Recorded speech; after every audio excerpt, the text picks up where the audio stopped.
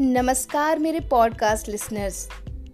महापुरुषों की जीवनी पढ़कर और सुनकर हमें अपने जीवन में कठिन परिस्थितियों का सामना करने में काफी मदद मिलती है। उन्हीं महापुरुषों की जीवनी लेकर मैं रीति पॉडकास्ट में आप सबों का स्वागत करती हूँ।